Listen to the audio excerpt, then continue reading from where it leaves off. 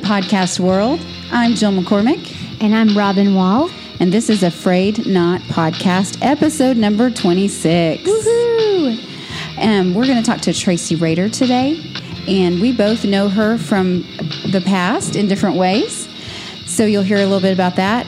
Tracy shares when we feel like we've done many things well in parenting and we've made an intentional effort. Despite our efforts, sometimes we don't get the results that we thought we were looking for because they do have their own free will and sometimes they make their own choices. And you know, another thing Tracy brings up is that parents are not in control of their children, even from the moment they're born.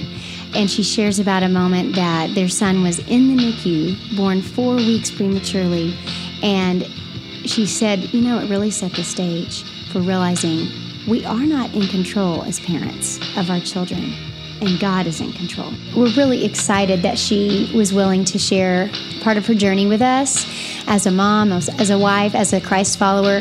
And as you listen in, we just hope that God uses this story in your life. Listeners that are out there, we hope that this is an encouragement and a way to spur us on to walking with the Lord. So thanks for listening in. We hope you enjoyed this episode of Frayed Not. Hi, Tracy. Thank you so much for coming. Hey, thanks so much for having me. It's an honor, really. Well, it's an honor for us. We're so thankful that you made the time to swing by Owasso and be with us today and tell us your story. And would you start us off today with telling our listeners a little bit about you in a nutshell? Sure. Not that interesting, but I'm a 48-year-old mother of 3 sons who are now basically grown. We have a almost 24, 21, and 19-year-old. And I'm married to this amazing man. We've been married 26 years. He's kind of the man of my dreams, really, better than I could have ever imagined. And we just have a really fun life. I was a stay-at-home mom for many years, like 10 years, where I just stayed at home. And then a friend of mine whose husband is a doctor, he asked me to come on very part-time. So I said, okay, but only when my kids are, in school or whatever. And so literally I only worked maybe a half a day a week for years. And then I just kept bumping it up as my children got older. And so now, just in the last 2 years, I would say, I've started working full-time. And I work at this really cool company called Giant. And we're a technology company that we have this neat platform, kind of think Netflix meets Peloton. I don't know if you know what Peloton is. Really? Peloton is that cool website where you do the biking and it's a live, there's a live component. So there you actually have a coach somewhere in the world who's coaching you while you're biking. Like a trainer. Yeah. Yes. But there's other people, I think, on the call too. And so we at Giant it's called Giant TV. So we've got kind of the Netflix in that you can watch videos, and it's all surrounding leadership content and people development, basically. And then you've got the live component where you can sign up for certain things and be able to hear our content being delivered live, and you can chat with them as you're learning, so you can ask questions and things. So it's really cool. It just launched like in March, and we're just getting tons of people on the platform, and we're getting so much neat feedback, and it feels very purposeful. Oh, I love that. Yeah. That's really cool. So how did you and Greg meet? So I went to Oklahoma Baptist University in Shawnee. Yay, and for OBU. I know, love OBU. And my husband grew up in Shawnee. His dad was actually a professor there in Shawnee at OBU. And so he kind of wanted to get out of town when he graduated. And so he went to Samford University, which is in Birmingham. It's a Baptist college also. But the friends that he had in junior high and high school ended up coming to OBU, and they were my friend group. And so when Greg would come into town to see his parents or for a holiday, he would end up hanging out with all of us. And so I was introduced to him then. And so I actually met him. We met each other. We kind of laughed. We met each other when I was a freshman. And I thought he was a nice guy and cute and all that, but there was nothing there for either one of us. And so it wasn't until he's a year ahead. So he'd already graduated from college and I was a senior, and we started dating the end of January, and we were married by June. So... Oh, wow. Yeah. And so quick. I know, it's so quick. In fact, I asked my mom not too long ago, you didn't balk when I said, I want to marry this guy. And actually, when Greg went to my dad and asked, and she said, I just had no reservations. He was just kind of everything that we had wanted for you.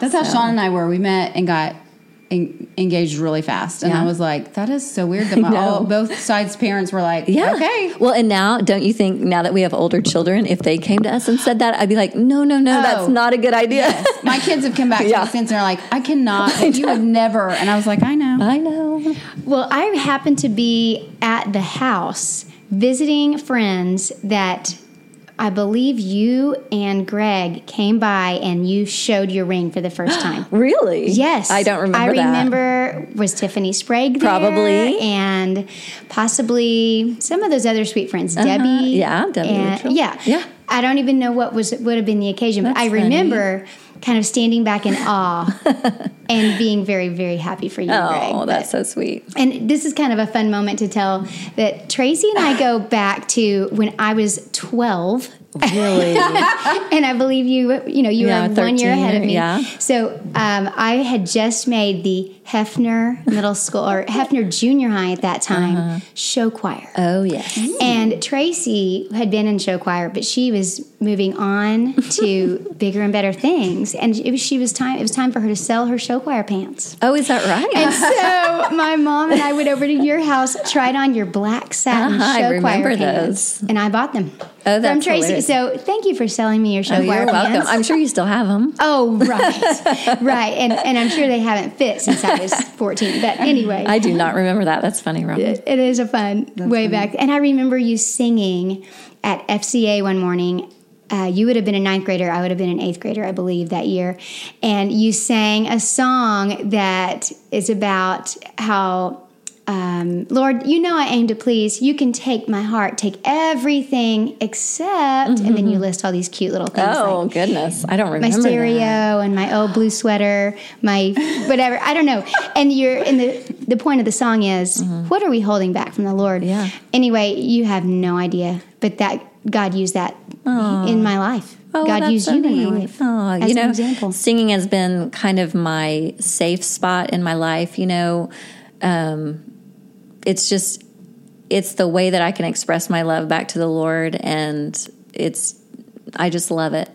Mm-hmm. And I'm not the best, right? But I'm not the best vocalist out there, but it's just been kind of you're great. You are a great singer, I remember. Sweet thing. It is. So, anyway. And one other sweet memory I want to put on here is that for Theta Sigma Chi at OBU, which was our sorority group that Tracy and I were both in, and I was pledging, and you have to do some projects during the process of pledging. And Tracy gave me a project, and it was to memorize 1 Thessalonians 5:16 through 18. Be joyful always, pray continually, give thanks in all circumstances, because this is God's will for you in Christ Jesus. Wow. And that was your project for me. Oh, you have a great memory. So none of these things are even ringing a bell. You've been pretty influential in my life. Well, that's so sweet. And I will stop going down memory lane with Robin and Tracy memories, but I just... Well, Tracy and I know each other, too, from when we were young married. Yeah, newlyweds. Just starting to have babies, and we kind of... raised children together, how friends do. Yeah, we were in the same Sunday school class at Heritage Baptist Church in Oklahoma City. Yeah. And we would come to your house and swim and hang out, and our kids were about the same age, so it was fun. Yeah, very fun. What are some things that you're passionate about that kind of light your fire? Yeah, so my husband and I, when we first got married, we moved down to Pensacola, Florida, just for 1 year for him to get his master's. And like I said, we hadn't dated that long, so we were really just getting to know one another. And it was just the most perfect, wonderful gift from God that he would let us kind of be away from both of our families and our friends and start our life together, not knowing anybody. But we showed up at a church there. We visited some churches, and we went to this amazing church. And I wish I could remember the name of it right now, but I can't. But we went to the newlywed class, and the names of the leaders were the Godwins, and they were an older couple, I'd say mid-60s, and they had this 1 year class, and they had 52 lessons set up to help you get started in your marriage. So there would be finance classes and investing classes, there would be communication classes, and all kinds of things. It was just perfect. So neat, and you literally would start at any point during the year and go through all 52, and then you could go on after that. And this couple was so influential in our lives, and they would have us for dinner and things. They really invested in us, and we said back then, being married just months.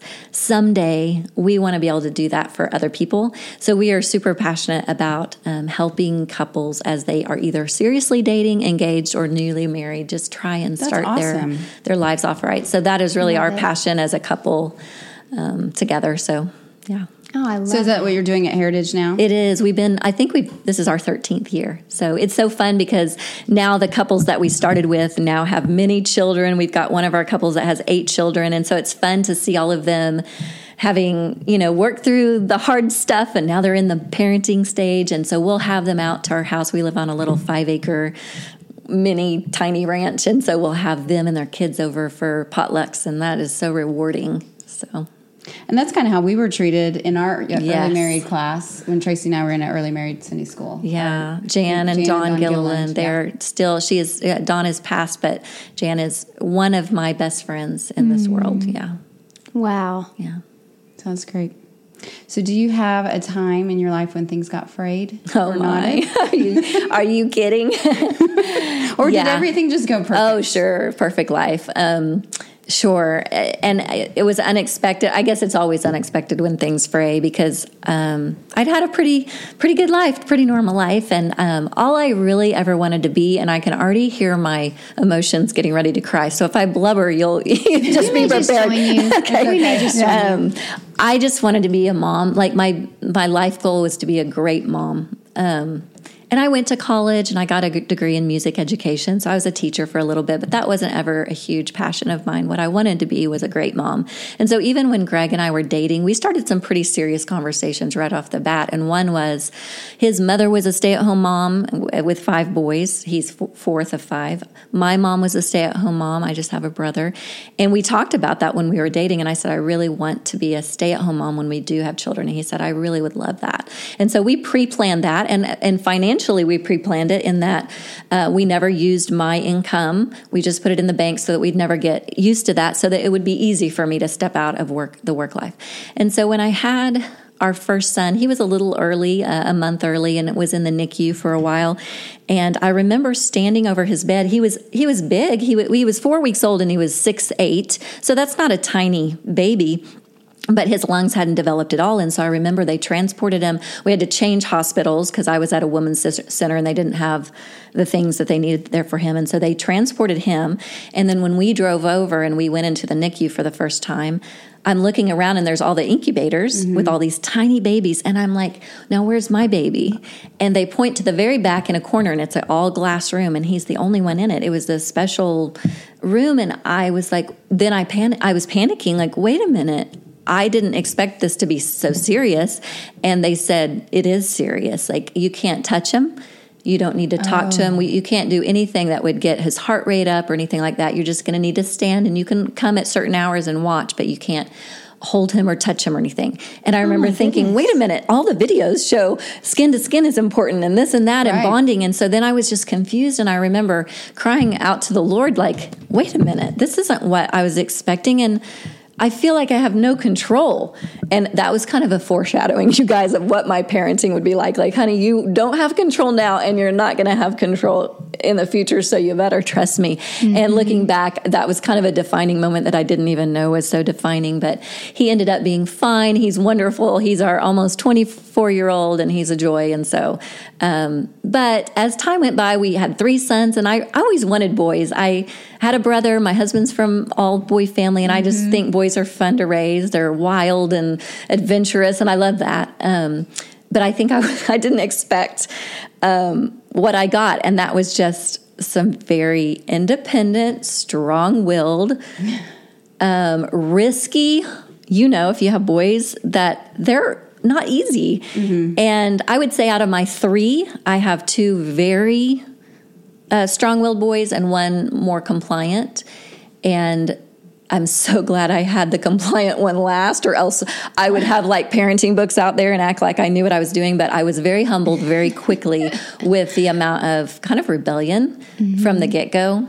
And we got to a place, and I guess I want to preface this by saying I adore my children and I am so proud of them. Of course. But we had some rough years, and I'm not talking a year or 2. I'm talking a 10-year stint where I thought, oh my goodness, what have I gotten myself into? Lord, what am I going to do? Where my husband and I would be on our knees praying, Lord, give us wisdom. We would be reaching out to people and going to counselors and things. And I don't want to be too specific because I want to respect my children fully because I'm so proud of them. And we've come so far, all of us. And I made mistakes along the way. I think, looking back, I may have caused some of the rebellion because I was such a stickler and I didn't let anything go. I remember when they were little, I think my middle one was like 2, and I remember disciplining him, trying to do it in a loving way, but probably pretty frustrated. And I said to him, I remember saying, I'm disciplining you now because I know that if we get control of this, then I won't have trouble when you're a teenager. And as we all know, that's not necessarily true. I mean, I'm not saying we shouldn't discipline, but I'm saying it doesn't guarantee that there's no problems later. And so just to be kind of vague, but yet tell you what I'm talking about, we've dealt with drug issues. We've run the gamut. And I will just say that there were many nights where I thought that I would lose my son, one of them, because of choices that he was making. And I have planned his funeral so many times. And I know that sounds morbid, but I think I was like, that's okay, Lord, of how real it was. Yeah. And I think I was kind of trying to I was thinking, okay, if I can kind of get this in my head as to what it would be like, then I won't be so shocked and devastated at the time. And so I was trying to think, okay, what would I say? What would I do? And I know, again, some of you are thinking that's terrible, but that's how bad it had gotten, where I was so fearful of him losing his life. And, so, yeah. Were you afraid he would take his life or that somebody else would? Or I was afraid he would take his life. There were times that he was that low. And then there were times when he was doing such risky behavior and trying things and doing things that were dangerous that I just didn't know if we would see him turn 20, 21. And so I'm so thankful now we've come so far. But, it's been really rough. Yeah. Really rough. But things are better. We've seen a lot of changes in the last about 9 months to a year that have given us so much hope. And I will say I just really love being with him anytime I'm with him. This particular guy that I adore him. And I know God has great things for him. So I just would like to let our listeners know, those of you that are thinking to yourself, okay, I'm so glad I'm hearing this today because I'm in a rough spot. And I never saw this coming. I thought that we were going to have an easy road with my child, and my sweet daughter, my sweet son has now become a rebellious person walking away from God or walking away from everything we've taught him or her all these years. And so as we're having this opportunity for this conversation today, Tracy, what do you want to say to that mom who's listening and thinking, I'm so desperate and I don't see the light at the end of the tunnel? So I had many nights like that, many days like that. And I actually have a verse that has given me such comfort, and it's kind of an odd one, I guess, maybe. But I think most believers know Psalm 139. It's the whole, you know me, you know my inner parts, that scripture. But what I love is verse 5, and it says, you hem me in behind and before. You lay your hand upon me. Such knowledge is too wonderful for me.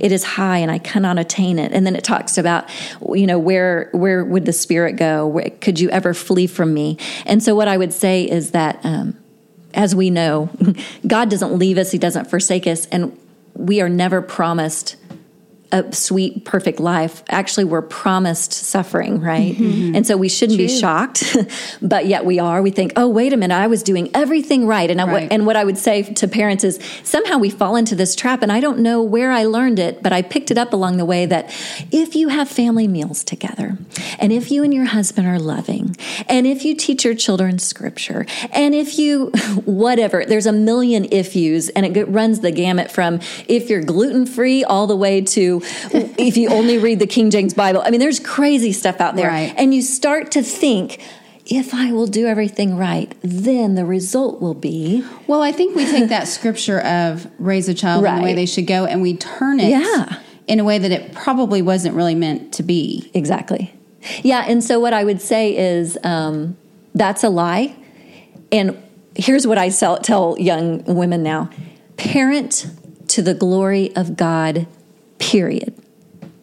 Parent to the glory of God, period. And why I put a period on there is because most of us, whether we do it on purpose or accident, we say, of course, parent to the glory of God, and we want to make really great citizens that give back to our world. Sure. Or parent to the glory of God, and we want to make the Rader name a solid name in our community. Or parent to the glory of God, and da-da-da-da-da. We always put an and back there, and we all do it. And I think if you can say, no, when you're in a spot where you're like, Lord, what do I do right now? He's acting crazy. Just stop and pray, Lord, I want to glorify you right now in the way I parent this child. So would you give me wisdom right now to know the next step?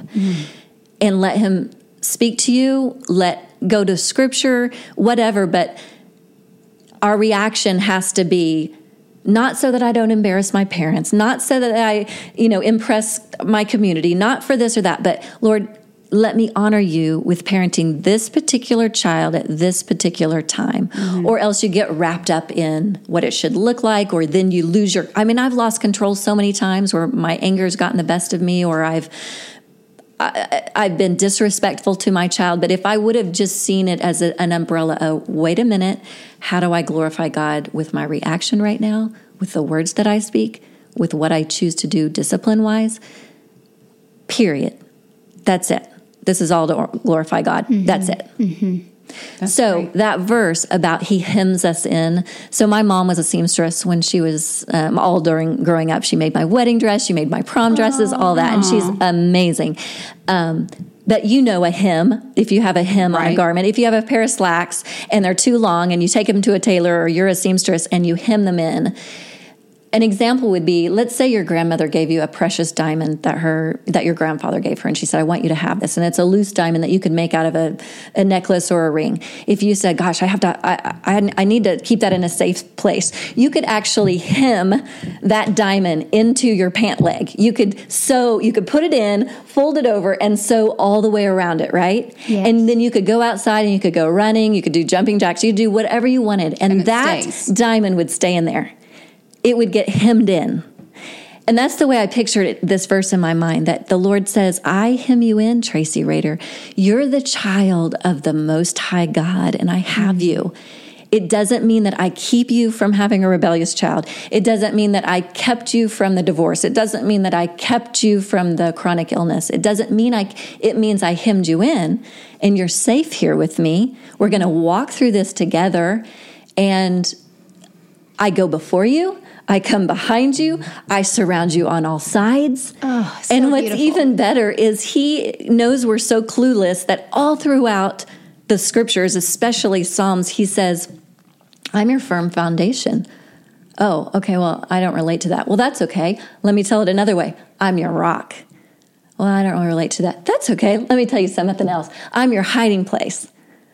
Oh, that's cool. And he just keeps going. That's true. I mean, he just says it a million ways. So and you're like, many beautiful analogies. And at some point you go, oh, that relates to me. For me, my hiding place, that's what he's been for me. I can crawl into the safety of him and go, okay, my life feels like it's so out of control. I'm wondering right now if my son is going to make it through the night, but he's my hiding place. Does that make sense? Oh, yes, absolutely. So walk us through some of the darker times. What did that do with you, between you and Greg, or what did you do? Yeah. I'm not going to pretend that that it was rosy or that we were always on the same page, my husband and I. I'm a thinker and he's a feeler, and I can set aside personal sentiments and logically make a decision because it feels right or wrong to me. I'm pretty black and white. Mm-hmm. My husband is a very heartfelt decision maker. He's so kind, and so we are polar opposites in that way. And as hard as it is to understand the other, it's also a beautiful thing that the Lord gave us opposites so that we could combine and make a good solid decision. And so I don't want to go into too much detail, but probably the worst night of my life was we had decided in order to try and save one of our sons' lives, we chose a therapeutic boarding home for him to stay in. And so we had to seriously just relinquish our parental rights. It was about a 50-page document that we had to sign to say that we were going to allow this place to basically raise him for a period of time. And so that what we were trying to do was save his life. Save his life. Yeah, and give him a fresh start. Mm-hmm. And it ended up being a 2-year place that he was at, and that was the hardest thing as a mother. And I remember he ended up leaving at around 4 a.m, and so we got up in order to get him ready. And then when he left, we just crumpled, and we crumpled in bed, embracing one another, just in each other's arms, and cried ourselves to sleep. And we had to get up for work the next morning, and so I remember thinking, I'm so glad I have this man to walk through this with me. And it wasn't easy. We disagreed on some things of how to discipline, or, and I'll tell you a cool story about my husband to share with you what an amazing person he is. But when I'm fast forwarding now in this story, but when our son had been through a lot of rebellion, even after we made that 2-year decision, and he wasn't living with us anymore. He went out on his own at a pretty young age. And so I was always worried about that. Well, he had asked to come back home, and we'd talked with a counselor, and the counselor said, I think really you need to set a boundary to not let him come back to live with you now that he's an adult, because he's defied some rules and things. And so you should probably set a boundary. And so I heard that. And as a logical thinker, black and white, I just said in my mind, no more bringing him back. We'll love him all different ways, but not inside our home. And so my son had reached out to us and said, can we come back home? And I said, no, remember, I was telling my husband, no, remember what the counselor said. And my husband told him no. And then we saw some progress in our son's life. He had been really working on some things, and some months went by, and he called back and said, could I come back? And I said to my husband, no, remember? And my husband said, you know what? I've been praying about it, and I think we should let him come back. He's our son. And we see progress, and we see that he's making better choices.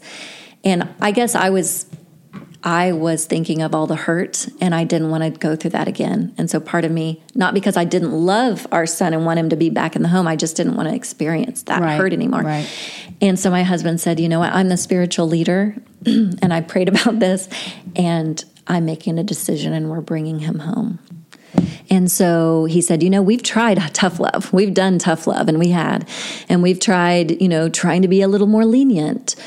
But this time, I want to try full-on grace. Full-on grace, he said. And I said, well, what does that mean? That we just get run over? And he said, I just want to love him. I just want to bring him back and show him how much we love him.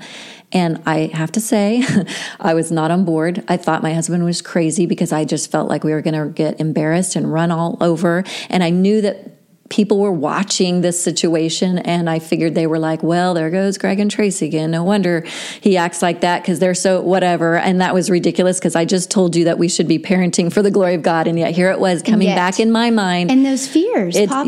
Yes. So what was crazy, and I wish I had time to tell you the whole story, but my husband went and picked him up, and our son walked into the house, and I gave him a big hug. And then we started the process of him living with us for the next 9 months. And I will say it started off rough. And the first night, there was already a little indication that things may not go well. And I went up to my husband, who had already fallen asleep, and I was mean. This is not a pretty side of me. He was asleep, and I tapped him on the shoulder, and I said, hey, Mr. Full-on Grace. Uh-oh. Guess what our son is doing right now? And he popped out of bed, and he said, what? And I told him, and he goes, Tracy, would you stop? And I was like, well, I'm just saying that it's day one, and there's already some indicators. And he said, would you stop and just love him?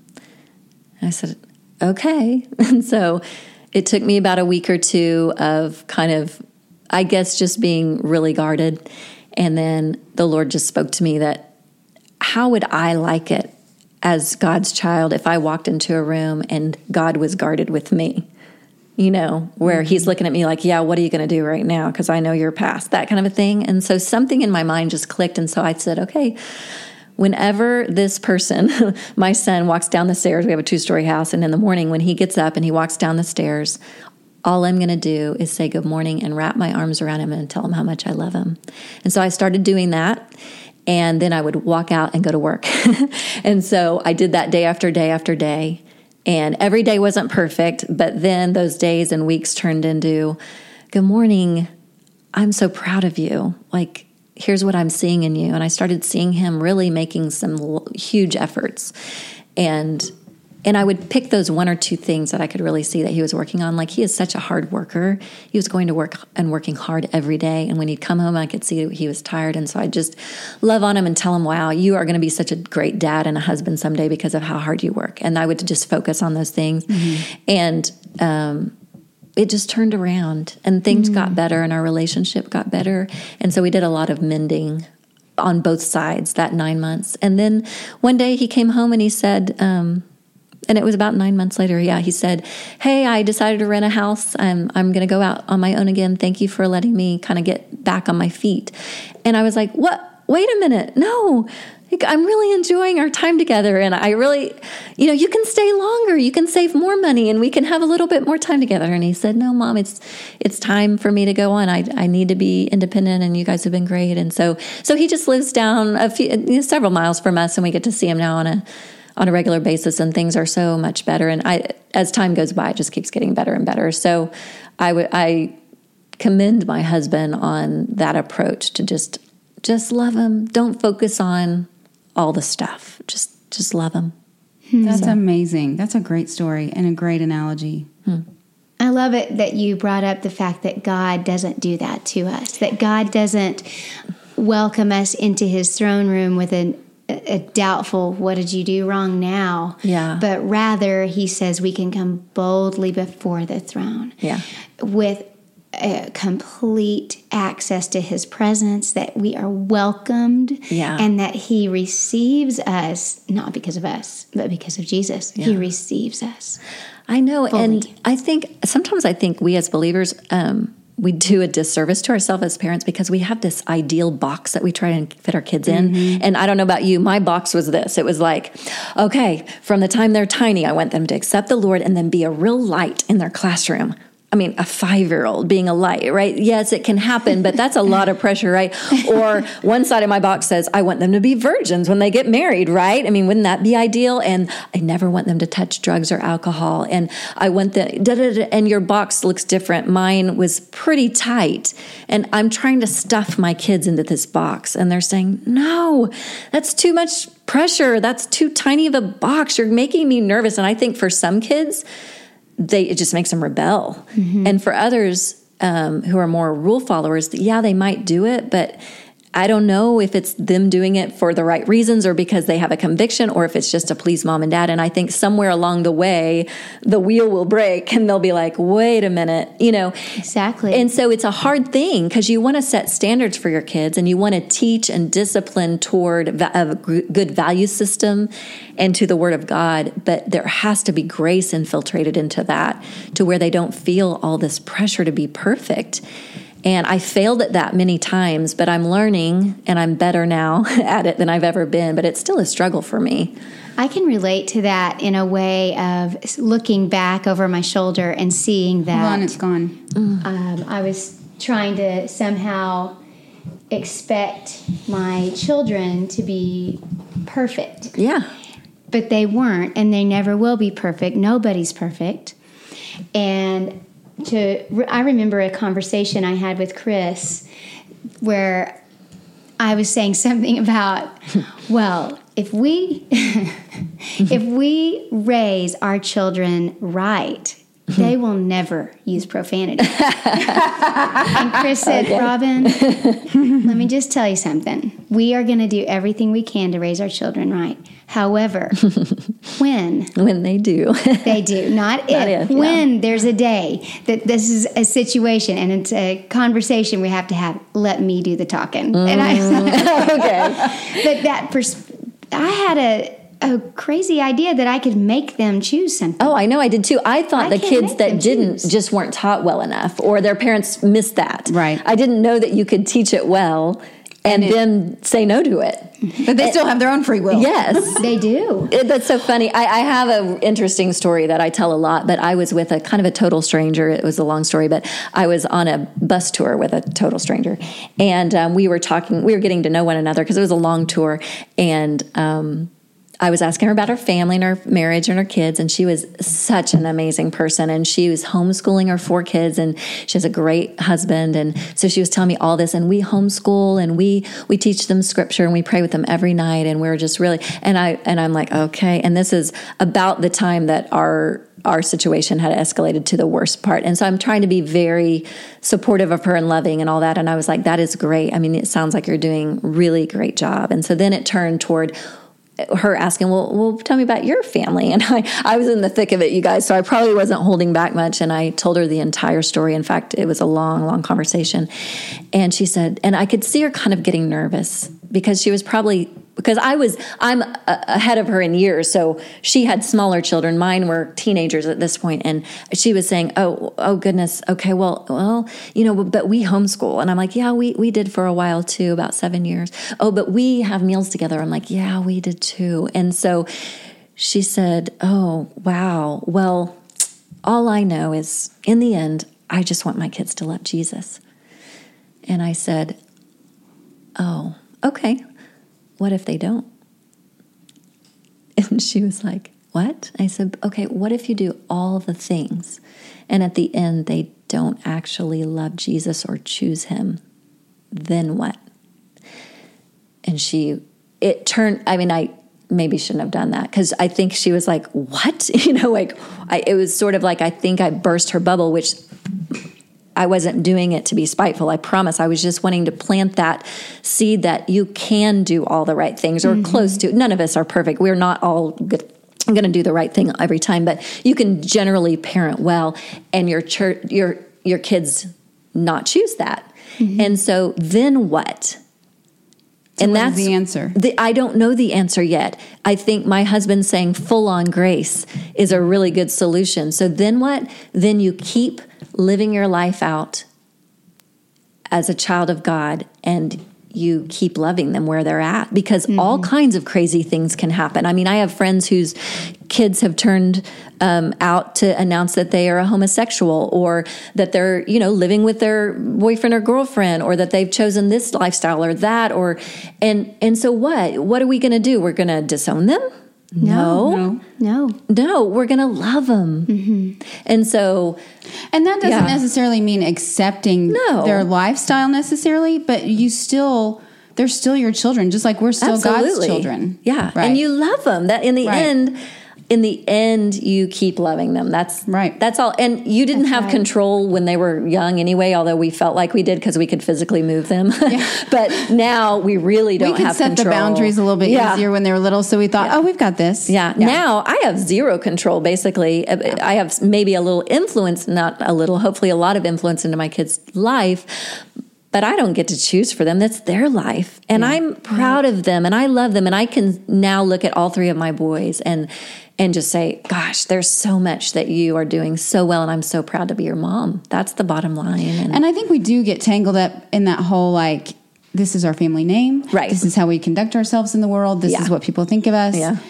And we don't realize that we are, but there's that piece of it of you don't go out there and embarrass me. I know. Which is really about us and not about exactly. God. Exactly. Very right. wrong. Mm-hmm.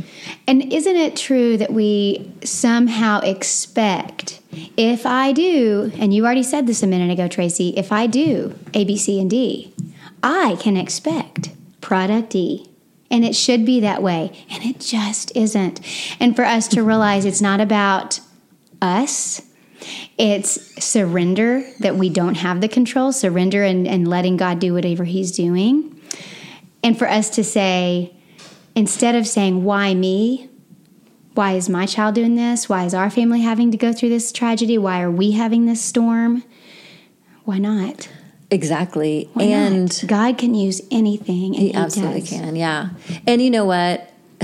I was so judgmental before I had children. I mean, we all think we could parent so much better when we look from the outside until you actually start doing it. Mm-hmm. But now I'm so humbled, you guys, that all I want to do, actually one of the first things I do to my younger friends who are new moms is tell them, you are doing such a great job of being a mom, because I needed to hear that, because you start doubting, am I even close to what I'm supposed to be doing here?